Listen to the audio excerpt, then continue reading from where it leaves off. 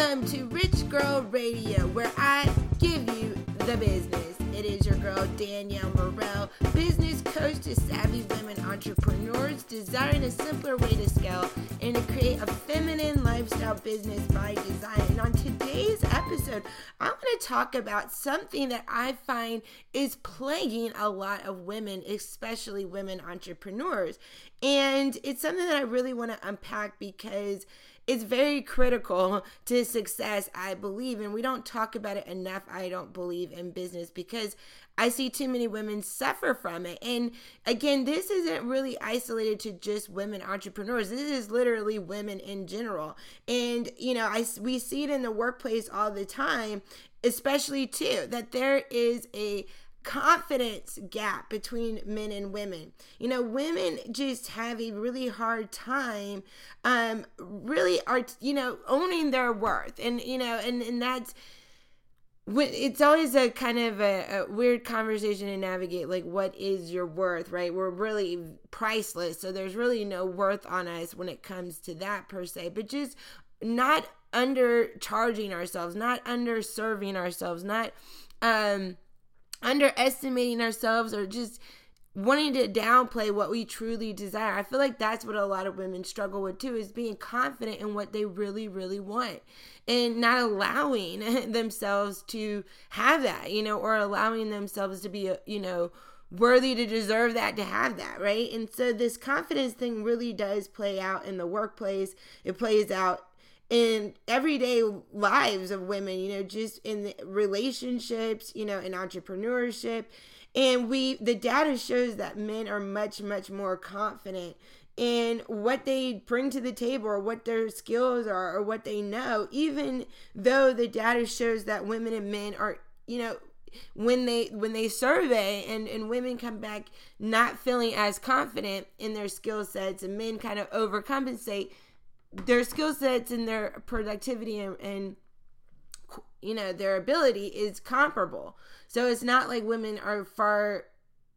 Basically what the data is saying is women are very hard on themselves, and where men kind of give themselves extra points when really their work was mediocre, women will do fantastic work and say it's mediocre just because. I don't know why women feel like they like torturing themselves. I literally am starting to be convinced that women like feeling less than, they like it because if, I don't know, and again, this is a conversation, I just wanted to unpack because, again, this is a problem when women have a confidence issue, right? Because they position themselves, they deposition themselves, they don't really sell themselves, to be honest. Like, I was reading an article in The Atlantic, and it was just saying, like, compared with men, women don't consider themselves as ready for promotions. They predict they'll do worse on tests, and they generally underestimate their abilities. This disparity stems from factors ranging from upbringing to biology. A growing body of evidence shows just how devastating this lack of confidence can be. Success, it turns out, correlates just as closely with confidence as it does with competency. It's no wonder that women, despite all progress, were still woefully underrepresented at the highest levels. So basically, it's saying, women just have a lot of stinking thinking. Like, they already come in there thinking negative and not seeing themselves in the highest vision. And they're saying that success is correlated to your confidence. And the more confident you are, the more competent you become because you're operating in a spirit of confidence. You feel very good at what you're doing. Therefore, you are good at what you do because, like, again, there's a mindset there. So women are underrepresented at the highest levels because they don't believe they're good enough to be there, is pretty much what this data is sharing with us. And that is a problem. Again, we see this in the workplace, but this is definitely something that we see in this space of entrepreneurship with women. Their mindset, right? The root of the confidence issue is their mindset of what they believe, what their skills are, what they bring, what their worth is. Again, not our inherent worth, but what the value is they bring to the marketplace and to other people. They just kind of have a negative they're hard on themselves, right? Going back to very hard on themselves, where men are, a lot more easy, and they're able to see the best in themselves and to operate in that, whether that be who they truly are in this moment, and because they can see that and they're claiming it and stepping into it with more confidence, they're more often than not getting it. Okay. And so again, this is one of the things that I think we need to talk more about for women, and especially women entrepreneurs, because when you're in the corporate world, is not good either to have this, because you don't move up as fast or get paid the way you want to, but at least you have that kind of job. But it's very, very dangerous for an entrepreneur to kind of have this mindset of lack of confidence, being very hard on yourself, seeing things from a negative, lens, right? And not really operating in the spirit of excellence and stepping into the highest version and vision of yourself, and from that place operating.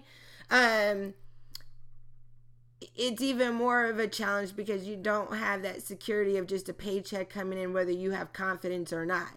You know what I mean? Like, your business depends on how confident in what you believe, and your ability to redirect your thoughts back to positive thoughts. And one of the things that I want to talk a lot about on this show going forward is how women can really be emotional intelligent and really leverage their emotions and how they feel to be a strength in business and not be a hindrance. So many times in business, we're told to ignore how we feel because our feelings don't matter. And I'm going to be sharing why I do not agree with that. And I believe women especially should be listening and honoring their feelings, because you are here on this planet to feel joy, to feel vibrant, to feel alive, to feel excited, not to feel fearful or worried, or to feel like you're going upstream. Okay. And so a lot of women are going upstream with their emotions, and it's causing lack of confidence. Because another thing that I find that women are really not paying attention to and fostering in their business, that is causing them to really not see the success they want, is not having fun and feeling those good emotions, to getting to the place of fun, so they can find the path of least resistance that works for them in their business, to be able, to have confidence in what they're doing. So many women are doing things that in their business that are not in alignment to what feels good to them, which is causing resistance, which is causing confidence issues that's plaguing into their mindset. It's a vicious cycle that we have to start talking more about. So I want to bring this to the table, and we're going to be talking about, again, more about increasing our confidence, strengthening our mindset, getting into feeling good and feeling joy, which is our ultimate goal on this earth, is to have fun and to play. We did not come into this physical realm to, struggle. And that's a choice if we choose to, because we don't allow the art of allowing, right? And receiving what we truly want. I mean, we have even confidence issues with being okay with what we really want. We need to be okay with saying these are our desires, and it's totally right to have these desires. So hope you enjoyed this episode. Let me know what your thoughts are. Do you suffer from confidence issues in your business? If so, how do you think this is showing up in your business? What about your mindset? Do you have a tendency to think of the negatives of the situation, or play down your talent, or not really own your fabulousness? And is that affecting your business? And let me know down in the comments. I'd love to connect with you and further it down there. And until next time, much love, much peace, and prosperity.